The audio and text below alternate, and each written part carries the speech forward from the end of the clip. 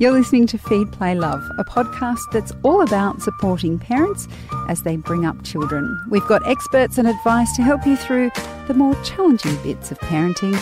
I'm Siobhan Hunt. Normally, I'm a bit cynical about someone who writes a memoir before they've hit their older years, say around 60. How much life can you actually reflect upon when you've only been on the planet for a few decades? Corey White is definitely an exception to the rule. His memoir, The Prettiest Horse in the Glue Factory, is a confronting and heartbreaking read about growing up in the foster care system. It's also a book about how Corey himself survived such horrific experiences and grew up to be a comedian who makes people think about things they'd probably rather ignore. Hi, Corey. Welcome to Feed, Play, Love. Hello. Thank you so much for having me. Was this a difficult book to write? Yeah, I think that it was. And I talk about the effects of writing the book in the book itself towards the end when it catalysed a few issues for me.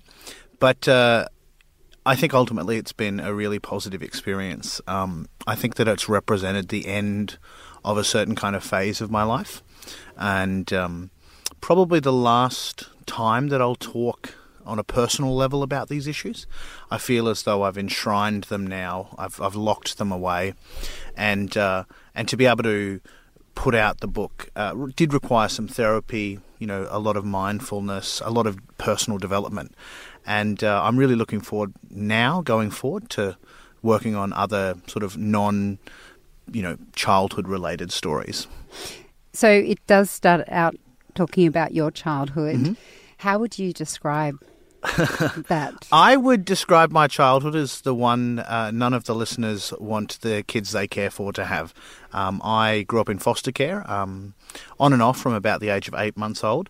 My family home was filled with a lot of domestic violence and drugs, sexual abuse. My father was a violent alcoholic and gambling addict, and my mother was a heroin addict. And she passed away when I was 10 of a heroin overdose. And I remained in foster care from the age of 10 to 18. And I went through a succession of pretty poor out-of-home care placements with sort of a range of very abusive or neglectful foster parents. That all sounds extremely traumatic. Yes, I can imagine. How does that affect your memories of that time? Well, yeah, this is certainly something that I discuss in the book, the nature of memory. I think I have a line that time heals all wounds, but the wounds to memory, these ones it keeps fresh against the years. Child development psychologists would tell you about the way that child abuse and trauma and neglect can fragment memories and disrupt memory consolidation and things like that. So it was interesting writing this book, actually, because I don't have a terrible amount of memories, and that definitely informed the fractured, fragmented style that I use early in the book. But yeah, really everything that's in the book, in the memoir, is essentially the extent of what I do remember. So in a sense, it kind of made writing a memoir easier. I'm like, well, what else are you going to put in there? All right, here's a little story about a giraffe. There's 10 stories. Yep, done. It's all there. So it was kind of a little win for old Whitey. When you reading this book as a parent is quite challenging, mm-hmm. because all I can think of is that little boy, mm-hmm. and of course the adult that you've become and the memories you've had to take with you. But at the same time, you have spoken with empathy for both of your parents. Mm-hmm. Given the experience and how we as parents are there to protect our children and you weren't protected, mm-hmm. how did you find that empathy? That's a really very good question. I think that when I was about 16, I read a lot of philosophy. And I was fascinated with Plato and Socrates and Aristotle. There's a line that Plato has where he says, no man does what is evil to him. The idea that, whatever we do, we have this concept of evil, and evil is that which we will not do by definition. So everything we do, we think we do because we think it's good or because we can't help but do it. And that idea, when I was a 16-year-old reading it, really affected me, and it sort of made me reflect on why my parents were the way they were. And I would, I remember spending a lot of time thinking about, my father, was a horrific misogynist and sexist and very violent and abusive. And I wondered, did he do those things because he believed they were good, or was he so severely mentally ill or drug and alcohol affected that he engaged in that behaviour? And I don't really take a firm position in the book on that, but I think what matters for my sense of, I guess, what you call empathy is the ambivalence that I have. To what extent do people really have complete unimpeded free will? It's interesting, both of my parents were, suffered trauma, and they repeated that trauma, and it's a well-known fact that people who experience trauma are far likelier to repeat that trauma. And you'll find that most people who do perpetrate trauma suffered childhood trauma. Not everybody that suffers childhood trauma does that, but the fact that there is that relationship is really interesting, because it makes you wonder, are all these people making the same choice, or did what happened to them influence what they became and what they did? And so I guess I just always, I was influenced by philosophy, and I guess just a feeling. I guess I have, at bottom, a feeling that people are ultimately good. And I guess I have this perhaps naive idea that if you could just sit someone down and give them enough love and logic, that they wouldn't inflict suffering on others. And perhaps that's completely naive and gullible. Oh, not coming from you, it's not. It's extremely hopeful, given what you've been through. Talking about the foster system and what you just mentioned there in terms of what motivates people to behave the way they did, you had some pretty terrible foster carers, and one in the book that you call Tracy. Do you think that she was originally damaged because her treatment was pretty... Yeah, it's very difficult. A lot of readers have sort of said that that's particularly shocking. And I mean, in the book, I talk about my conflicted feelings about that then and now, and that I know that she did have a difficult childhood. And I guess I can't believe that a healthy, sane human being would ever choose to do the things that she did. That on some level, this is certainly not to condone them or to excuse them, but the damage in some way related to the damage she inflicted. There's some kind of relationship there. But certainly was very, very harmful and toxic, and it affected me for years and still affects me. But, she herself has a past and a story that shaped who she was. And I think that for a lot of people you are shaped. Well, I think for everybody you are shaped by your childhood. You are shaped by your environment. And but how do you reflect? And also, here's the thing. This is a nice crystallisation of it. People often compliment me, you're this comedian, you're a writer, this is fantastic, you're so brave or resilient. And I don't really feel like I ever chose to be the way that I am. I feel like I've just been this way for the longest time. And also when I was a child, I was very self-destructive and aggressive, and taking after my father. But in my teen years there was a switch, and I didn't choose that switch. And naturally, when you don't seek to claim like some kind of moral authority or extraordinary courage or wisdom for yourself, you have to extend that to other people. Like, I didn't really choose to be the way that I am. Did my father, did my mother, did Tracy choose? But it sounds like in some ways, having read some of the book and also understanding where you've come since then, sure, that one thing you had that perhaps they didn't is kindness. And surely we can choose to be kind. Yeah. I think one of the things that I didn't want... with the book, I didn't want to be didactic. I didn't want to lay down what I think, because I don't have a hard and fast black and white view of things.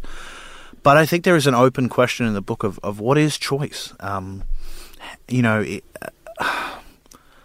know. It's a complicated thing. Yeah, it's a really hard question. And I think I tried to write my story as artfully as possible, to make it as literary as possible. And I think those two goals require that you don't sort of engage in easy moralising or easy black and white thinking, that you sort of present all of this mishmash of information and experiences and let the reader do with that information what they will. Like, I'm interested in your, with your experience of reading the book, how you feel about my parents and Tracy in particular. What do you think of their choice? What do you think of them? That's I'd possibly see it quite black and white. I do understand that idea of trauma. Sure, and can I just say, I'm Yes. sorry to interrupt. I think that what they did was evil. Yes. Many of these things. The act itself. I think The acts. I think as a parent, once if you don't have those past traumas, or even if you do, and I haven't had the problem of an addiction or anything like that, but when you have your own child, Yeah. and you look at their face and you understand, I mean, the thing that struck me most about this book is just how innocent children are. Yes. Even if you parroted your dad, even if, you took on the guilt of bullying your sisters Yeah. and chasing them around with a knife, and you felt guilty about that later, or even ashamed. But children are so innocent. They are. We are here to protect them. And I suppose the responsibility of being a parent is to step up to that. Definitely. And you see so many parents go through awful, awful things. You think about refugees and parents and what some parents sacrifice to protect their children. Yes. And I'm not saying it's an easy thing to do, No. even though we love our kids, Yeah. but we have chosen to have our child. Sure. So it's ultimately our responsibility. And I completely, I completely agree with that. And I would, should I become a parent, I would think very much the same. But I'm just interested in, I guess I've always been interested in the way these problems keep recurring. There is, with every generation of children, there are parents who will fail them. And what can we do to prevent that from happening? I'm interested in prophylactic sort of insight into these things. And we should I think support parents is what we need Yeah, to I mean, do. there are a whole host of other things which maybe we get to later in the interview. But Well, it's interesting that you I've always sought to understand, and of course, there's that has that instinct to absolutely condemn and say that's disgusting and to air your repugnance, which I do, and I certainly feel that very strongly. But I know that there's no there's no catharsis in that. That you try to dig deeper to understand, like why. And I think in some ways that does come down to our idea of community and our support of community, regardless of where and how you're born and what resources you have, which brings me to the foster care system in particular. Sure. So we can look at human beings, and we know humans, we fail and we make mistakes. Newsflash, spoiler alert. Exactly. But I would like to think that when you have so many humans working on one thing, such as a foster care system or other support networks for families that are doing it tough, that we do a better job than what you experienced in foster care. Are you able to look at the system itself and point out where they could do better? Yeah, I'm very much involved in, I guess, advocacy around this issue. Well, there are a number of things. I don't expect you to Where do solve I it all begin? today. Oh, no, really? Oh, phew. I guess there are a couple of things. There are not enough resources for the various state departments of child safety. So, in terms of, suppose you have families that are struggling, parents are struggling with a drug addiction or mental illness, they're abusive or neglectful, you're going to have caseworkers investigate the home. They are not resourced properly. Rates of attrition, burnout among social workers are very, very high because there's, not enough resources. There's too few of them for the caseload, so they burn out. And so that's one leg of the system that's kind of broken. There's also not enough out-of-home carers. Sometimes you have situations where, up to 6-7 children are placed in one home because the alternative is putting them in a hotel room, which, you can't really do. And so obviously those foster parents with 7 children are not going to be able to look after them in the way that a child should. So that's another leg of the system.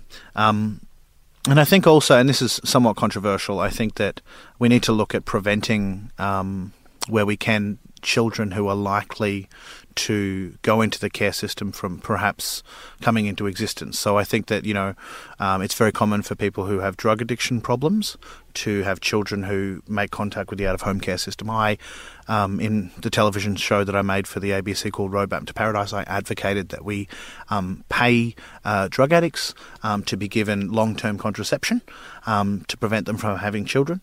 And then when they have sobered up, when they've quit their addiction, they can, stop taking the contraception and have those children. And I think we would prevent so many children from entering the system in the first place. I suspect that was met with some pushback? A little bit of pushback, but actually surprisingly a lot of understanding. I think that people understand that I'm not coming from a place of malice. Well, you're not saying to sterilise them. Yeah, I'm certainly not saying that. But I think long-term contraception is something that's voluntary, it's consensual, and it's reversible. So that's another leg of the system.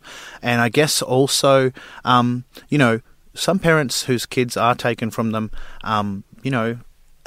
they can bounce back with proper resourcing.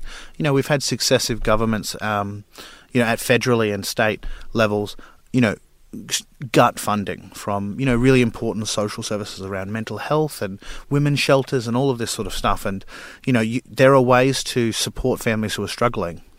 Do you think if your parents had been given the right support, it might have ended up differently for your family? Yeah, I think so.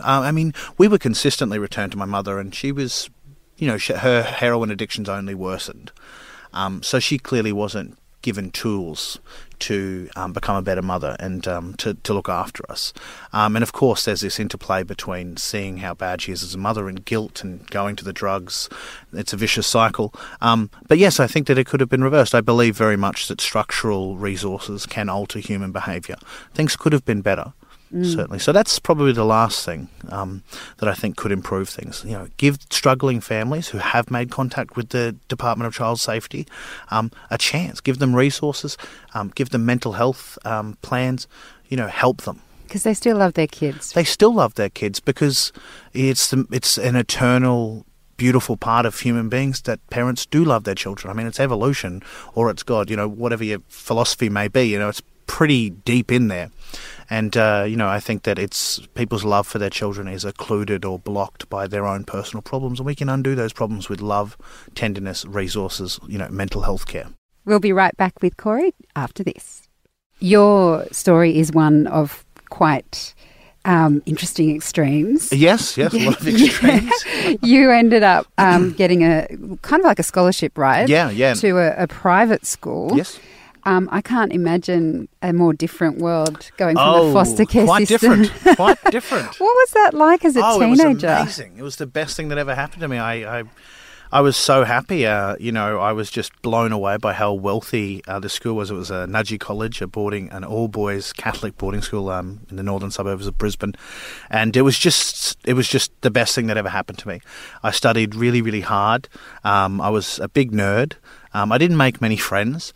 But I left high school, having read several hundred books and, having discovered philosophy and literature and with very good marks, the third highest score, people can achieve in Queensland.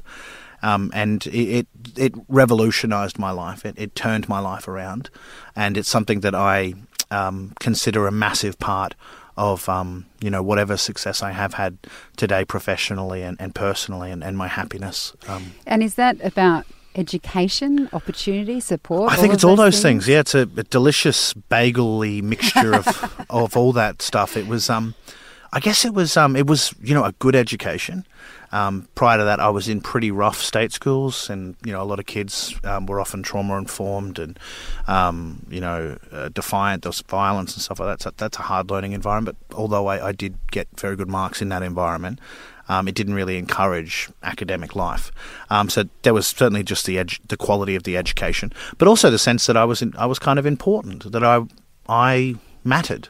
When you're strutting around like Italian Renaissance style buildings, yeah. And they're looking out on like incredibly verdant rugby ovals, you're like, what, maybe the future is okay. Yeah, absolutely. Now, after you left high school, you went to university. Mm-hmm. And at some point, you became an ice addict. Mm-hmm. And The drug, not the form of water. Not the form of water. Just you in weren't case. just chomping. Yeah. on ice cubes. There's I lots of took a kids. sip of coffee right as you said that, just in case anyone thought I was like secretly eating an ice cube. Like, oh no, he's still doing it. Oh, No, it got to was stop him. methamphetamine, and it was it was not good. And how did that happen after, you kind of, that description of going to private school was almost like a Charlie and the Chocolate Factory story. Yeah, Like you'd yeah. got the golden ticket, life Sure. was going to change. Obviously, there's fantasy and then there's real life. Yes. What happens in real life after you get the golden ticket and then Yeah. life moves on? Well, for me, I can't speak for everyone's experience, but things began. They didn't catch up with me, but they began to catch up with me. The denial of what had happened to me, the trauma. Intellectually, I could acknowledge some of it, but I would always tell myself, well, I've overcome that. Now look at me go. But the emotional consequences of that began to play out. I was isolated. I couldn't regulate my emotions properly, and I fell into a massive depression. In that sort of context, the massive release of neurochemicals and dopamine and serotonin, I was like a moth to the flame, and I threw myself at drugs very, very, very, very strongly. Let's say I was very passionate about drugs. And what got you out of it? Because you say it was for about a year. Yeah, it was. Well, it was a little over a year with other things, but it was about a year of intense ice use. And the thing that got me out of it is I might save that for readers. Okay. It's a very funny story. All right.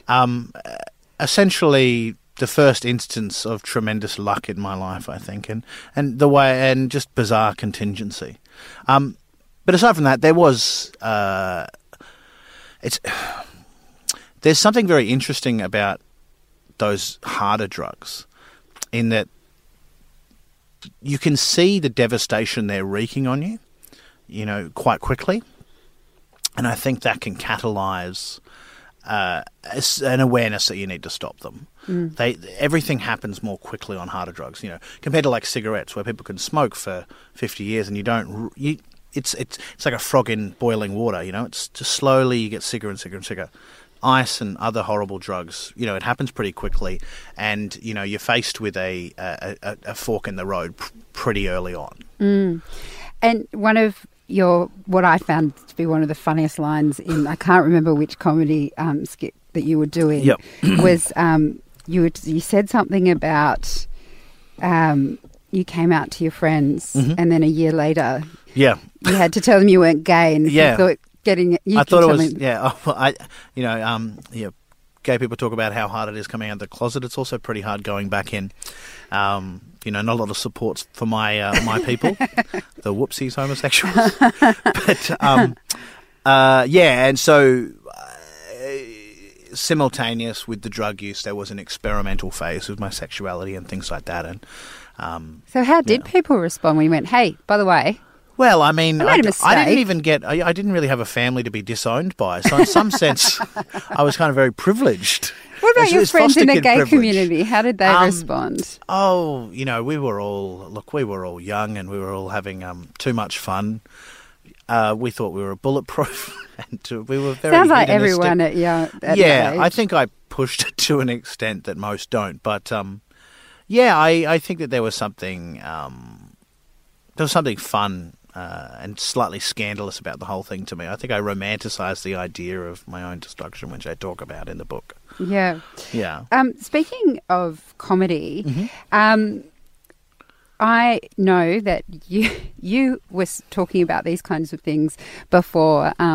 We had Hannah Gadsby and her comedy skit, but the two styles of comedy seem quite similar to me in the sense that you're making people laugh about things that are both deeply uncomfortable, traumatic, and painful for you, as they were for her. Why do you think people laugh? I laugh at both your comedy skits and at Hannah Gadsby's. But do we laugh because it's genuinely funny, even though it comes from such pain, or is it a way of dealing with that pain? Well, I think everyone's got their pet theory. My personal opinion is that I think that and this is sort of informed by some books I've read, I think that there are 3 reasons people laugh. There's surprise, like a logical puzzle. So for example, Mitch Hedberg has a great joke where he says, rice is great. Rice is hungry. Rice is great if you're hungry and you want to eat 2,000 of something. So it's sort of like a surprising way of looking at reality. Another one of his jokes is, a dog is forever in the push-up position. Right? So it's just a surprising sort of rejigging of how we look at the world. Superiority. So, the classic, your mum is so fat, or someone falling on their face, or stepping in dog poo, right? So that's another reason. So surprise, superiority. And then I think the third reason people laugh, and I think they laugh hardest, is release of tension. So when you, if you see someone fall over that you care about, there is that moment of, did they, have they hit their head? Are they going to die? And then you realize they're okay. And suddenly you laugh. Suddenly it's funny because you had so much tension. So I think they're the 3 reasons we laugh: surprise, superiority, and tension release. And I think that all of us have tension, and we especially have tension about the deepest, darkest topics in life: mortality, concern about our mental health, fear of aging, fear of sickness. All of these things lie at the heart of what it means to be human, and therein lies so much potential for comedy, because you can pop that tension in interesting, surprising ways. And people want to laugh about death. People want to laugh about their dad, being a horrible person. There's a sort of communal aspect that comedy can provide, where you do acknowledge and then bust through that tension. How does laughter make you feel? Laughter makes me feel good. I think I'm quite typical of our species. Not an alien, I swear. Dopamine, neurochemicals, all the great stuff. It's harder when you do comedy, because you kind of become a little dead inside. You sort of, anytime anyone's being funny, certainly in a professional context, your mind's always analysing. And the things that make you laugh tend to be darker. But what about when people laugh at you? How does that? Oh, sorry. Oh, yes. I've completely misinterpreted that. It makes me feel great. It makes me feel connected. It makes me feel understood. It makes me feel happy that I've given happiness to other people. All of the, kind of cheesy reasons that any comedian says they like making people laugh. Also, often there's money on the table, so it's nice to be like, oh, I've made a couple of $100 there. The booker will give me that money. You're engaged to be married. I am, yeah. Congratulations. Thank you very much. Do you ever think about having your own children? I do, yeah. My fiancée Sophie and I have talked about it.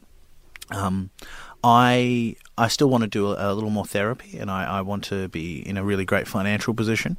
But I think that I would, I'm not a man given to arrogance, but I think I would make a very good father. I think that I've got a lot of love, and I know a lot about what not to do.